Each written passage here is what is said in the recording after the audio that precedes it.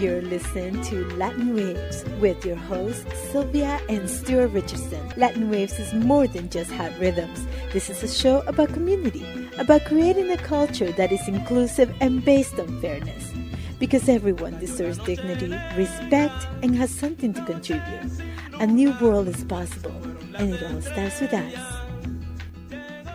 Listen to Latin Waves. I'm your host, Sylvia Richardson. I'm delighted to be joined by my guest, Maria Paez. Dr. Paez is a sociologist of Canadian and Venezuelan ancestry. Thank you so much for being here.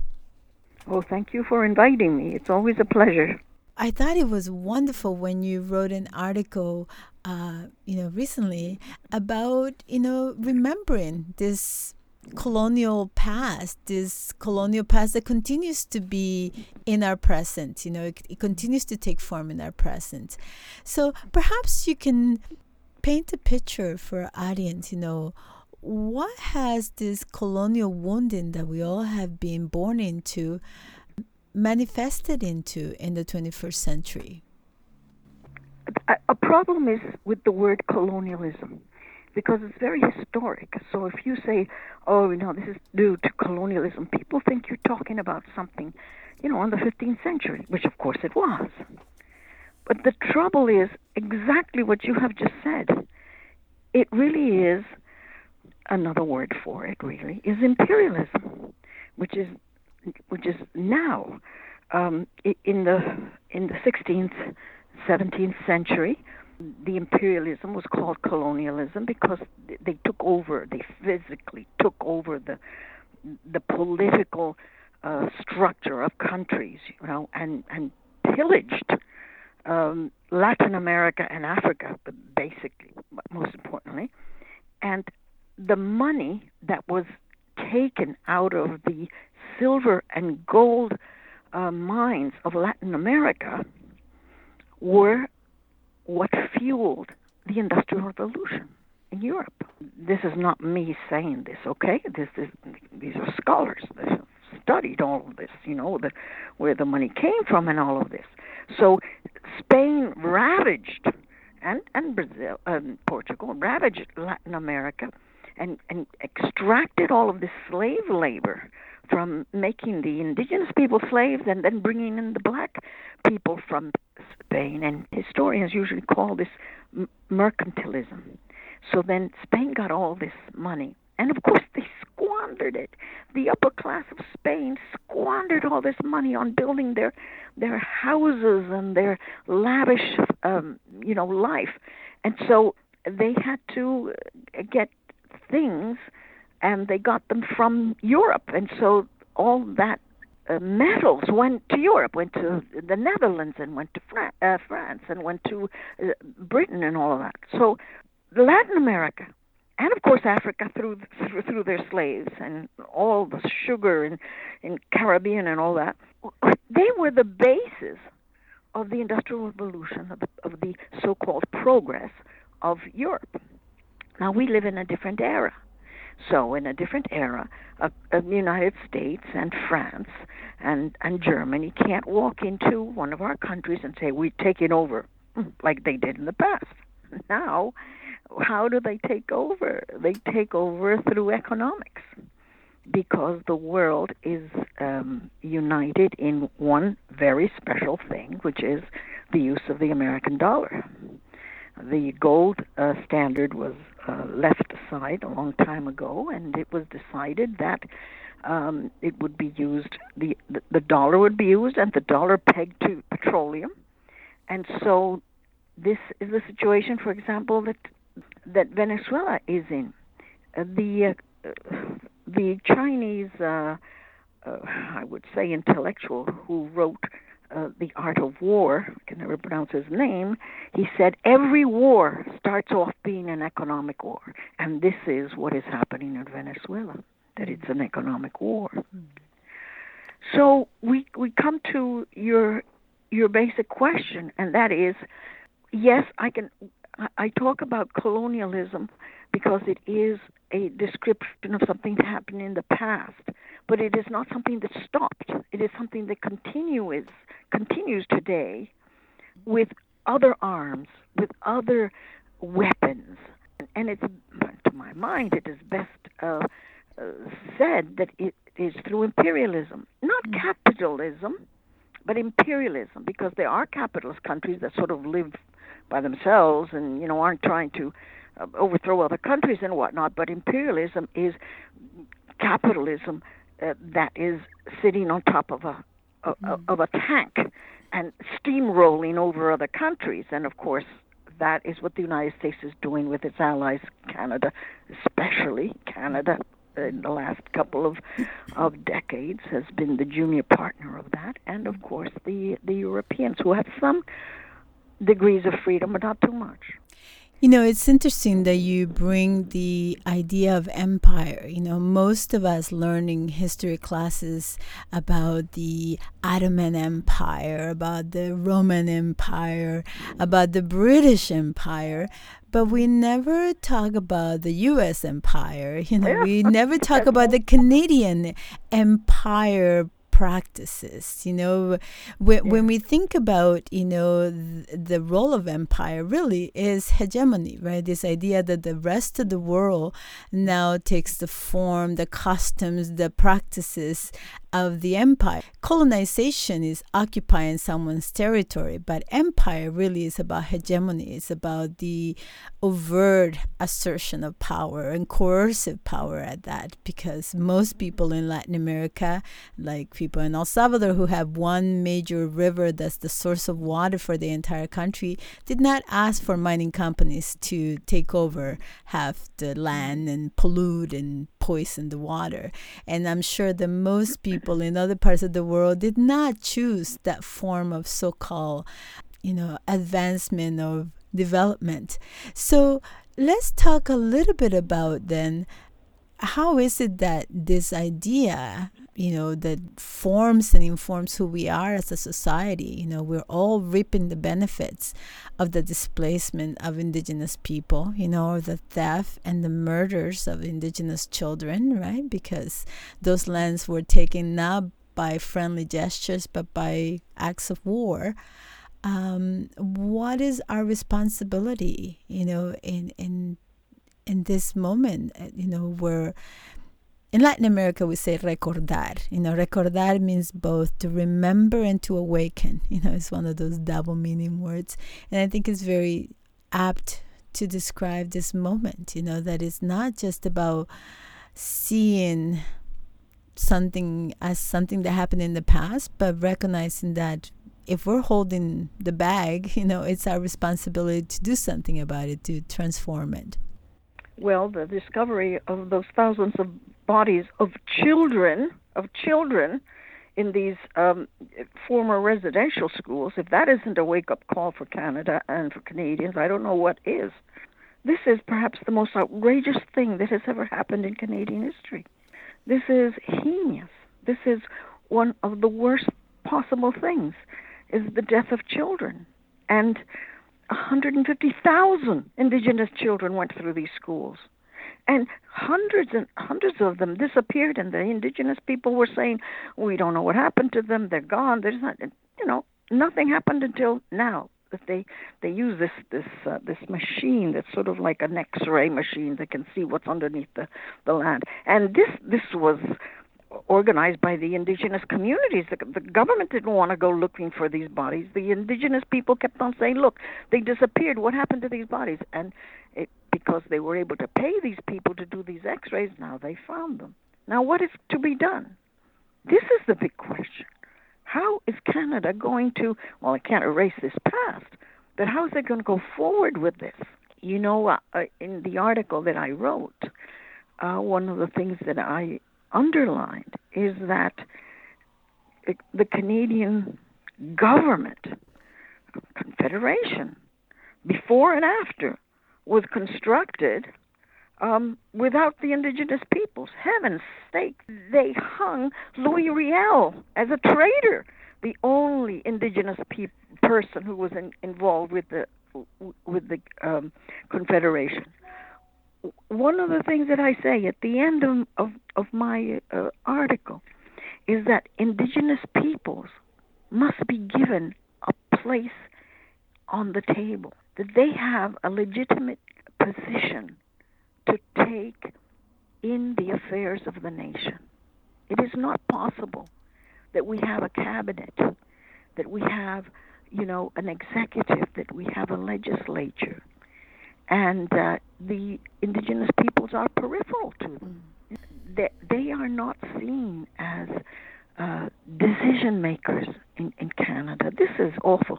I get really upset when people say, "Oh, this land belonged to the Mohawks, and we honor them." This, the other. I quite frankly, I say, well, this is good because it makes people, aware of this, and I think that is very positive, and people should say that. This land where we are right now used to belong to this or that, the Hurons or whatever.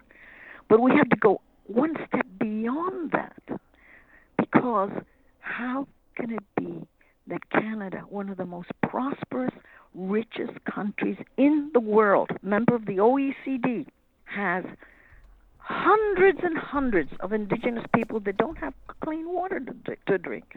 Just think of it. Clean water. We're not talking about the slums of India, okay?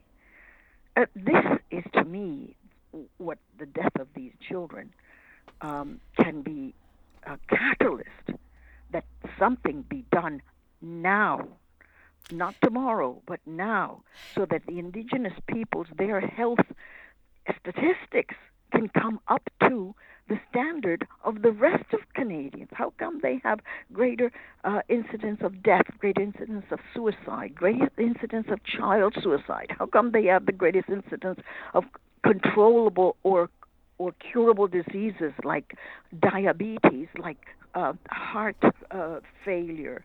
How come these incidences are worse for the indigenous people today? That's where we have to go. They did the apologies. This is terrible. These people are all dead who ran these schools, most of them, I presume. But we have what Venezuelans would say, a social and political debt with the indigenous peoples who are living now.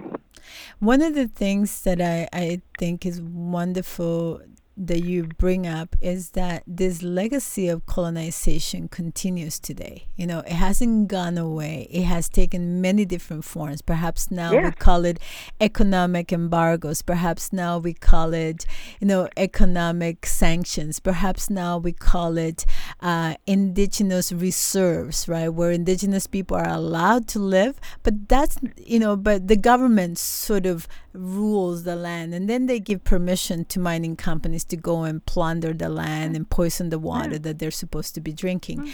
So in many ways, after 100 years of imposed juridical violence, because that's what this is, hegemony in Canada took place through laws, right? Just because it's legal doesn't mean it was just or even, the right thing to do.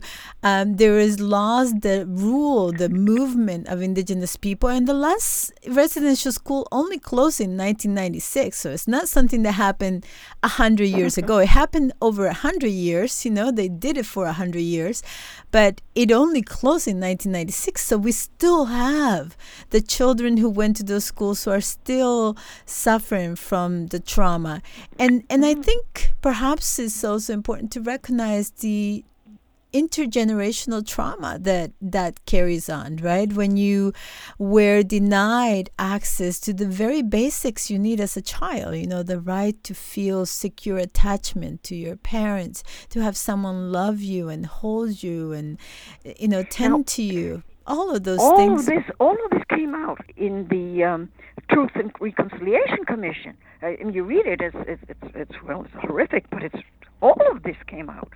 But what is new now, because the commission, its conclusion was there was cultural genocide here. But what the discovery of these cemeteries shows is that there was an actual genocide. Absolutely. That there was not just the psychological and the abuse and this kind of, cultural genocide, which is because they wanted to eradicate their culture.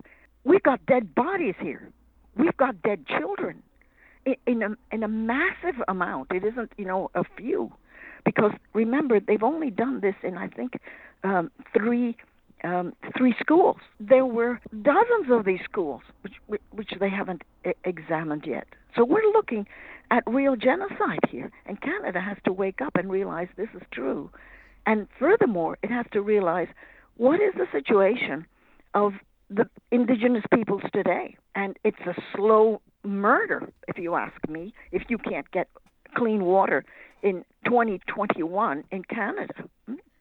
It should be no surprise to people who are learning of this, of the government's capacity to ignore the needs of its own people, to ignore the needs of indigenous people, and to witness, the mass numbers of them suffering, the ramifications of, violence, and to simply stand by idly. We still, we need another study, we need another commission to investigate, another report. We already know what we need to do. What we need to do is eradicate the abject poverty that indigenous people are forced to live with. We need to create services so that we can help people heal the trauma that they've been through.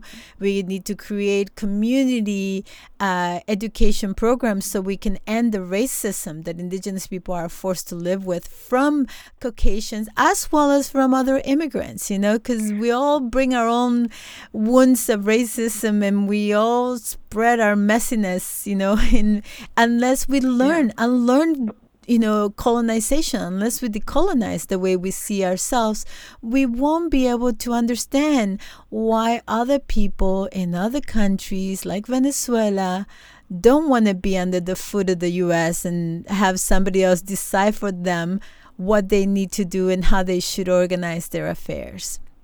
Now, one of the important things about the indigenous peoples of Canada is very unique to Canada. A lot of them have a document signed by the Crown, that is the British Crown, and they adhere very much to this. This is an important piece of paper for them. If anyone ever tried to get rid of the monarchy in Canada, the first people who will oppose that is going to be the indigenous peoples. And you're going to say, well, how can this be? Because these signed agreements with the British Crown has been, in many instances, the defense of indigenous peoples against the Canadian government. This is really complicated, and I don't really know the ins and outs of it all. But I can tell you that the indigenous peoples feel great importance to those documents because they were the first that actually gave them certain rights vis-a-vis whatever colonial power was here in Canada. Now, what does this mean? This means that what subsequent Canadian governments wanted to do was to deny the nationhood of the indigenous peoples. They kind of said, oh, no, we have to be the nation of Canada, and we're not going to let, another nation inside of us. But if you talk to indigenous peoples, they'll talk about the Mohawk Nation, They'll talk about the Haida Gwaii Nation, So what did the government did, and I can't remember what year this happened, they said, oh, no, indigenous peoples have to be democratic. You know what that was? That was a way of getting rid of their traditional ways of government. Mm-hmm. Because the traditional way, I'm not saying it might, because there's no government that's perfect. I'm not saying it was perfect, but their ways of governing themselves was according to long-standing traditions of chiefs and people getting together. So, for example, amongst the Mohawk, it's the women who are the leaders, So each group had its way of governing itself. So along came the government with the wonderful idea that, no, they got to be democratic. You've got to elect them. And so this is why we have a situation amongst some of them that you have two types of leadership. You have the leadership that the Canadian governments accept because, people have to vote, and these are the people who are given the money. These are the people who are told, okay, this council, we recognize you. We're going to give you the money and you this, in order to undermine the one that is the traditional leaders. So that was a big break of the back of the indigenous peoples, in which the Canadian government said, you now have to govern yourselves according to what we say, and if you don't, you're not going to get money from the government. And this is what's happening right now. That's why they are all divided. That's why they can't sort of come together very well.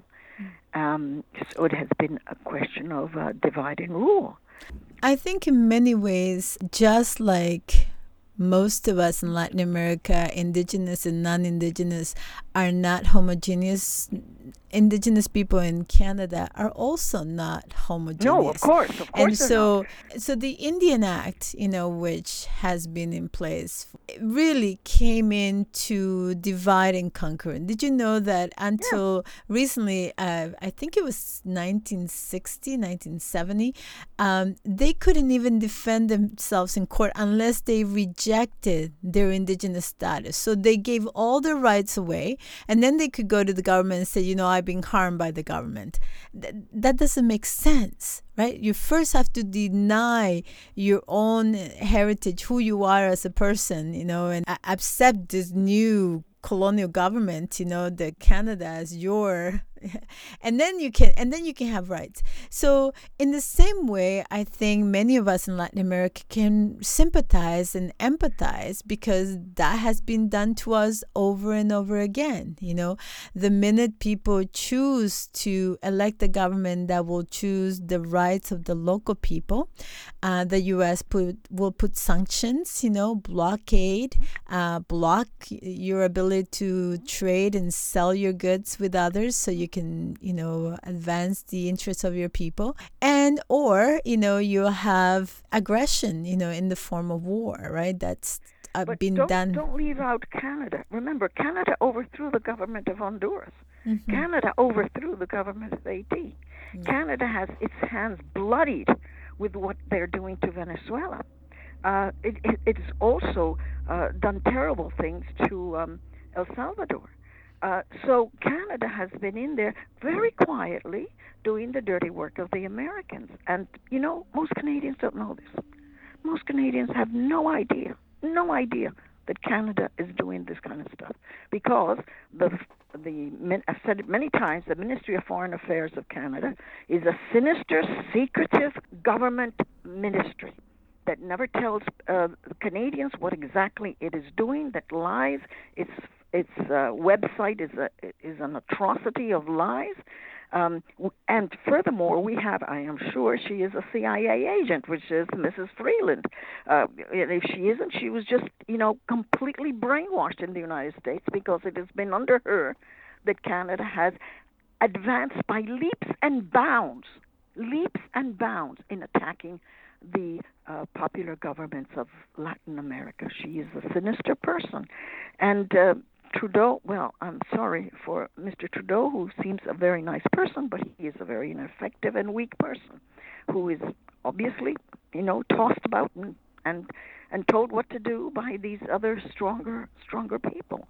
I know his father would be turning in his grave to see what has happened to Canada. But I think that this awakening that we're watching, because I have not spoken with anyone in this country that hasn't been appalled by what happened with those children. Not one person has said to me, oh, well, this happened in the past. No, I think the whole country is appalled.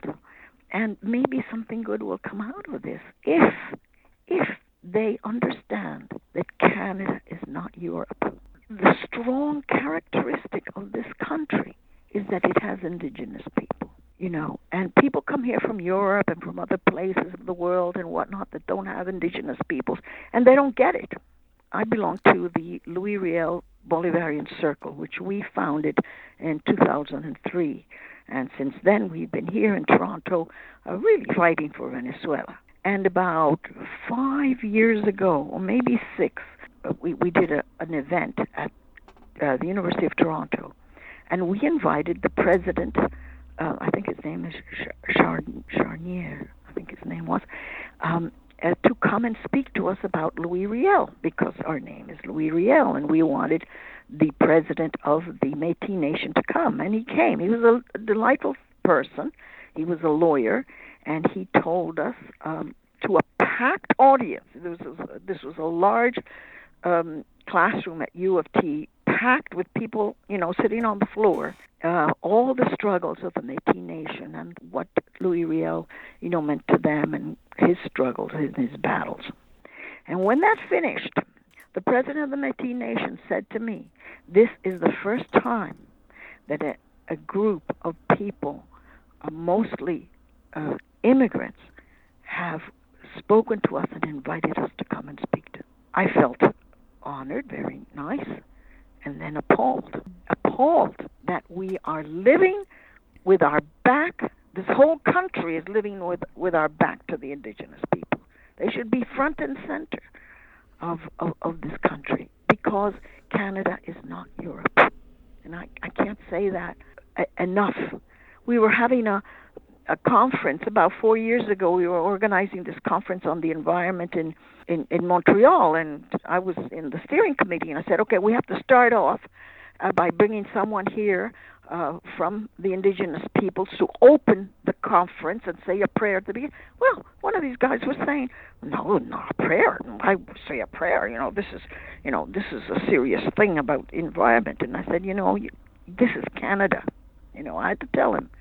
And yes, we must start with the prayer from the indigenous peoples. I mean, it was like this guy was so Europeanized that he didn't get it. And we have to do this work of teaching Canadians that we're not living in Europe. Thank you again for being with us. Take care. Bye-bye. Bye. Thank you for listening to Latin Waves. Latin Waves is an independently produced syndicated radio program made available for free to campus and community radios, and also to the world at latinwavesmedia.com. Please visit the website to hear previous shows, hear about upcoming events, and consider becoming a member for as little as $1 per month.